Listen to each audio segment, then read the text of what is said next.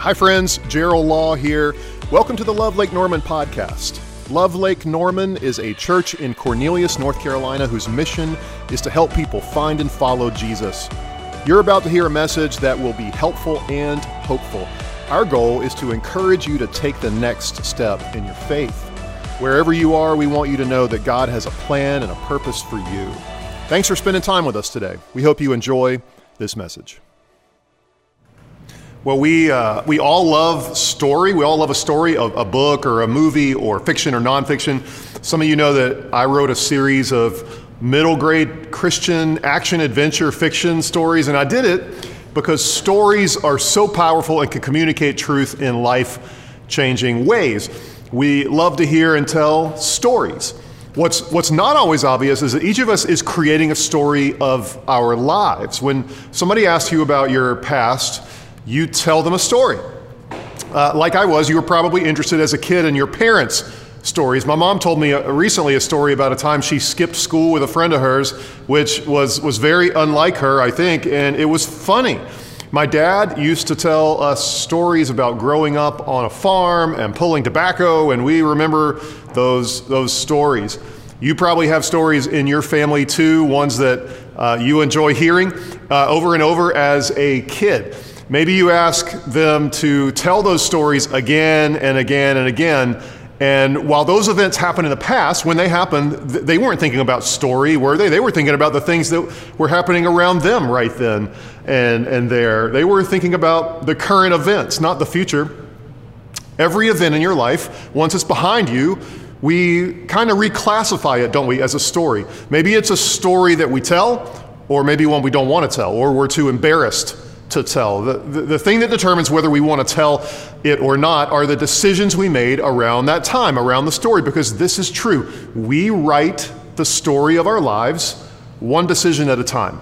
Whether those decisions are a thoughtful response or an emotionally charged decision, whether they are bad decisions or good decisions. So today, we are continuing the series called Better Decisions, Fewer Regrets, giving Andy Stanley, who wrote this book, credit for putting the material together from his book with the same title. You ought to pick it up, called Better Decisions, Fewer Regrets. It's all about something that we don't often think of, which is the relationship between good questions and good decisions. Good questions set us up for good decisions. If you will ask and answer honestly and act on the honest answer, you're going to make better decisions and fewer regrets. Your life is going to be better. People who look to you and depend on you will be better as well, because we aren't the only people that are impacted by our decisions or our regrets. There's a passage in Proverbs that we shared last week in this series that really applies here. It says this: "The prudent see danger and take refuge, but the simple keep going and pay the penalty." I want to encourage you to commit that to memory, and here's why. These 5 questions that will bring you into conflict that we're going to ask with the salesperson in your head. They want you to act now, to decide fast, to focus on the immediate rather than the ultimate, and that verse helps us look beyond the moment so you don't sell yourself on a regret. The question is, will you slow down? Will you create perspective so that you need that when you see danger coming? It'll help you connect the dots between the options that you have now and the future that you would prefer to avoid. So we asked the integrity question, which was, am I being honest with myself? Really? So how's that going? Even if it made you feel bad about yourself, how is that going? Ask yourself, am I being honest with myself? Really? That was last week's question. But today is the legacy question, which is, what story do I want to tell? When this decision or season or relationship or business transaction is reduced to a story, what story do you want to tell? Do you want to be the good guy or the bad guy? Which option will make this a story worth remembering, one that you're proud to tell your children or your grandchildren? The good news is you get to decide. You write the story of your life one decision at a time, and every decision that you make becomes a permanent part of the story of your life. Every decision has an outcome. It can be good, it can be not so good. Maybe you're pressured to lie at work about something to a client, and the client finds out, and then your boss finds out, and he throws you under the bus and you get fired. That's not a great story to tell. Or maybe the boss asks you to lie and you say no, but you lose your job that way. I mean, that's a tough situation, but that's still a better story. Maybe it's a relationship story. Like I met this guy, he was okay, he was convenient, and something you knew you shouldn't pursue, but 2 years later the whole thing blows up and it becomes this story that you hope nobody really asks about. Friends, maybe here's your story. Friends wanted you to go out in college, but you had an exam to study for and you said no to them and you stayed home and you aced that exam, and that story just played itself out over and over again, and now you have a degree to show for it. That's a really good story to tell. Every decision and every outcome of the decision becomes a part of your story. This is why when you make any decision, you need to pause and you need to think, when this is nothing more than a story I tell, what story do I want to tell? The decision that you're wrestling with right now will be nothing more than a story someday. What story do you want to tell? It's a challenge, right? Because we don't think of our lives in terms of that, in terms of story. If you lost your job, surviving this season will be a story you tell, but what story? Maybe it's you lost your job, you started drinking too much, and you lost the respect of your family and your friends and even yourself. That's not a story you're going to want to tell. But the decisions you make right now are the story that you're going to tell later on, or that you're not going to want to tell. Maybe your marriage is not doing all that well, and there's a person at work that comes into the picture, and she's married too, but you begin gravitating in her direction, and she seems to be into you as well, and gives you some signals that are encouraging you to fall into something there. And the decision that you make will be a permanent part of your story and hers. Maybe you get involved with her and you have an affair and you wreck both of your marriages and your families. Is that the story that you want to tell? No. So here's something that's true of all of us. You would like to tell your entire story without skipping parts, without skipping chapters, without kind of fudging on the details. And someday you'd like to be able to spend time with your kids and your grandkids and tell your entire story. That's going to mean that you have to stop mid-story and ask, what story do I want to tell? Now, one reason we don't think about the story is the emotions of the moment, right? The emotions make things distracting. Emotions become a fog around us and makes us lose contact with the bigger picture of our story. You like come up against a deadline and you're feeling it. You don't make your quota, or you're fired and nobody wants to lose their job and you're feeling that. Or there are all these emotions that are associated, right, with decision making, and they complicate the process. We focus our attention on the immediate rather than the ultimate, and we're left simply looking at options, not our story. So let's be honest. There are no neutral decision-making places, environments. If you have a big decision to make, it's almost impossible to be objective, isn't it? What if I ask you about like the worst decision you ever made and you were honest with me about it? My guess is your worst decision was fueled by something with strong feelings, strong emotions all around it. Maybe it was a first marriage that was just doomed from the start. Or you bought something or leased something and it was so awesome and appealing at the time and it really was an emotional decision. Or you dated him or her, or you went there, or you smoked that, or you did this for spring break and it was an emotional decision. If you've ever worked in retail, you know that the worst thing you can do is to let the person leave the store. You don't want them to walk out of there. Why? Because the emotional appeal begins to disappear when you walk away. Those people are far less likely to buy anything when they walk off of the lot. Psychologists call this focalism. Focalism is when you have this hyper-focus on one thing instead of everything else. If you've been in love, that's it. All you can see is him. All you can see is her. And so in emotionally charged decision-making environments, we think in terms of our options, not our stories. Here's a suggestion. When you're confronted with anything, with anybody with strong emotional appeal, hit pause. The strong emotional appeal, it should trigger a red flag, not a green light. Not because it's not a great idea or an investment or a great person or a job, but we should step back because emotions cloud our judgment. So step back, go home, think about it, call somebody and talk to them about it. And for sure, consider your story.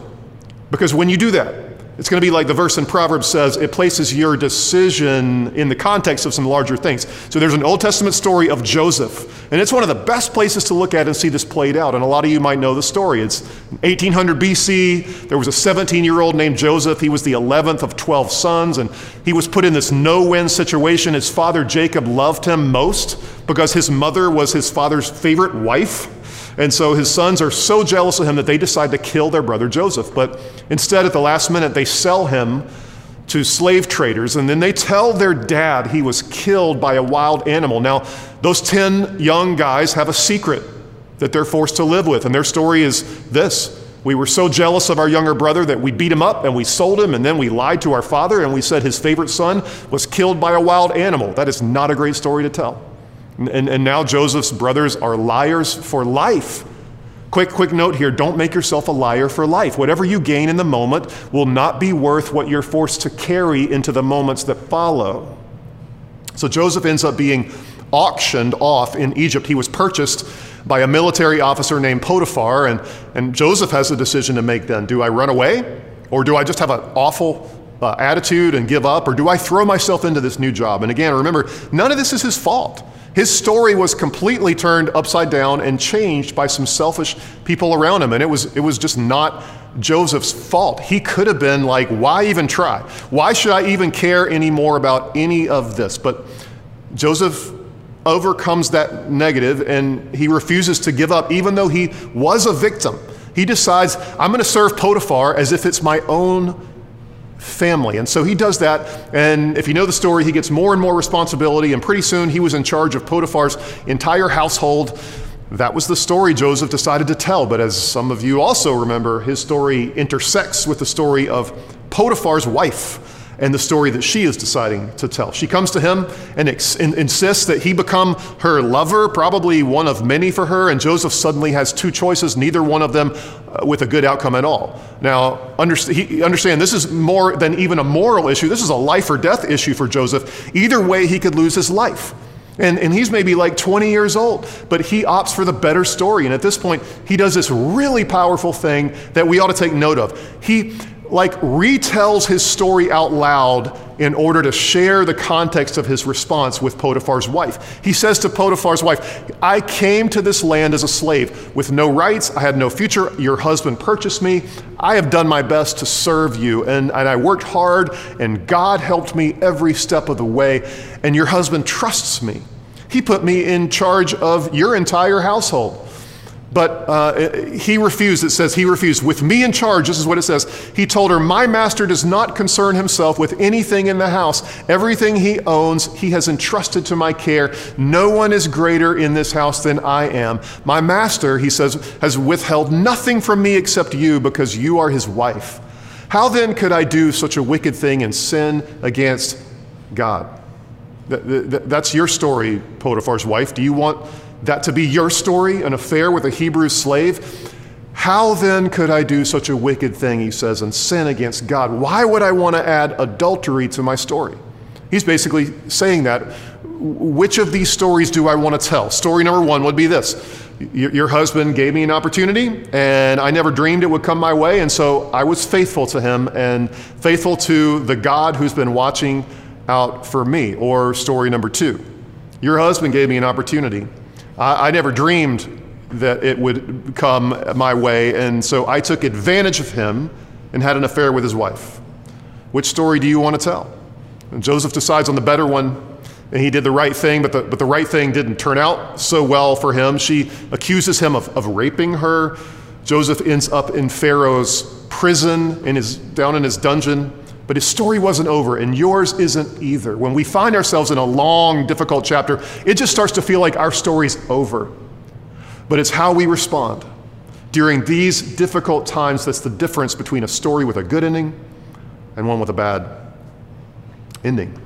And while in prison, Joseph does the same thing as in Potiphar's house. He does what he can do with what he had to work with, and soon he's pretty much in charge of the prison. And several years later, that's how long it takes, he's called into Pharaoh's presence to interpret a dream. None of his magicians could interpret it. Joseph says, hey, I can't interpret it either. But then he looks at Pharaoh and he says, God, the Hebrew God, he can interpret it for Pharaoh. And so Pharaoh lets him do it. And according to his dream, Egypt is going to have 7 years of record-breaking grain harvest, which, like bread, was a total staple for the ancient people. Grain was its primary source for their diet, and if there's no grain, people will literally starve. And so the dream of a great harvest is great news, but that was only half the dream. There were going to be 7 years of record-breaking grain, yes, followed by a famine so bad, everybody was going to forget about all that grain. And so Joseph interprets the dream, and then he does something that is honestly ridiculous and dangerous. He gives Pharaoh unsolicited advice. He says, somebody's got to wake up every single day focused on that problem. You ought to pick somebody to be in charge of grain storage, which probably brought silence into the throne room. Like, who's this guy who dares to give the Pharaoh advice that he did not ask for? But here's what Pharaoh said. So Pharaoh asked them, can we find anyone like this man, one in whom is the Spirit of God? And then Pharaoh said to Joseph, since God has made all this known through you, there is no one so discerning and wise as you. You shall be in charge of my palace and all my people, and to submit to your orders. Only with respect to the throne will I be greater than you. And in that moment, Pharaoh makes Joseph the prime minister of Egypt. That's crazy, right? So Joseph goes into that. Once again, he decides well. He devotes himself to the opportunity in front of them. 7 years later, this famine that wrecks the world around them is on them. But Joseph has been collecting grain for Egypt. And so when the famine hits, he opens up the government grain supply, and people from all over are coming to buy this grain and feed their families, including Joseph's brothers. And so one day he was out there and he recognized them immediately, but they didn't recognize their 30-year-old brother. They hadn't seen him since he was 17.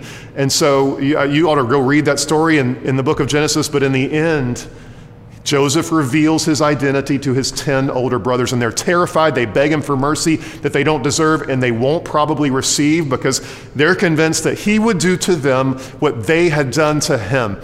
Like, after all, that's what they would do, right? But Joseph wasn't anything like his brothers. Why? Well, he refused to react.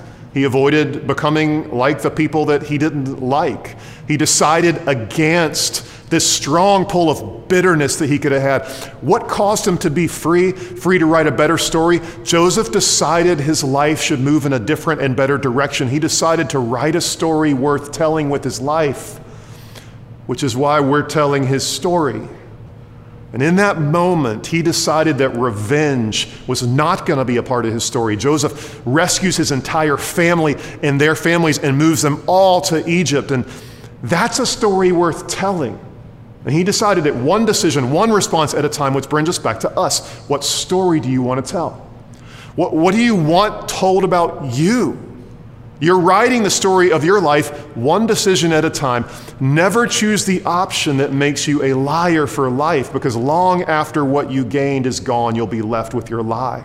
A story you won't be very proud to tell. Every relational, every family, every financial decision is going to become part of your story. And listen, if you haven't decided on a good one yet, it's okay. There's still hope. Jesus is in the business of taking our broken and bad stories and redeeming them. And listen, the chapter you're in is just a chapter. It's not the whole story. So the challenge is to make this decision today. I'm going to decide on a story I'll be proud to tell. Every time I have a decision to make, I'm going to say to myself, when this is nothing more than a story, what story do I want to tell? And then decide well, because you write the story of your life, one decision at a time. So write a good one. The next time we're together, we're going to talk about the third question, which is the conscience question. Let's pray. God, you are over all of us, and all of us have made bad decisions at times. Would you just extend your grace and your mercy and your forgiveness and your hope to us, knowing that if we're still here and we're still breathing, our story isn't over. And that, God, you want to redeem our stories for your purposes in this world, just like you did Joseph. Give us the courage, give us the power to make wise choices and to tell a great redemptive story with this one life that we have. We pray this in the name of Jesus. Amen. Thanks again for listening. You can find out more about Love Lake Norman at lovelkn.org. If you live in our area, we would love to have you join us on Sunday. If you're not near our church, we want to encourage you to find a life-giving church to be a part of where you live. That will be a key next step on your spiritual journey. Please take a minute, subscribe to this podcast, and keep up to date with our weekly messages. And thanks again for joining the Love Lake Norman podcast.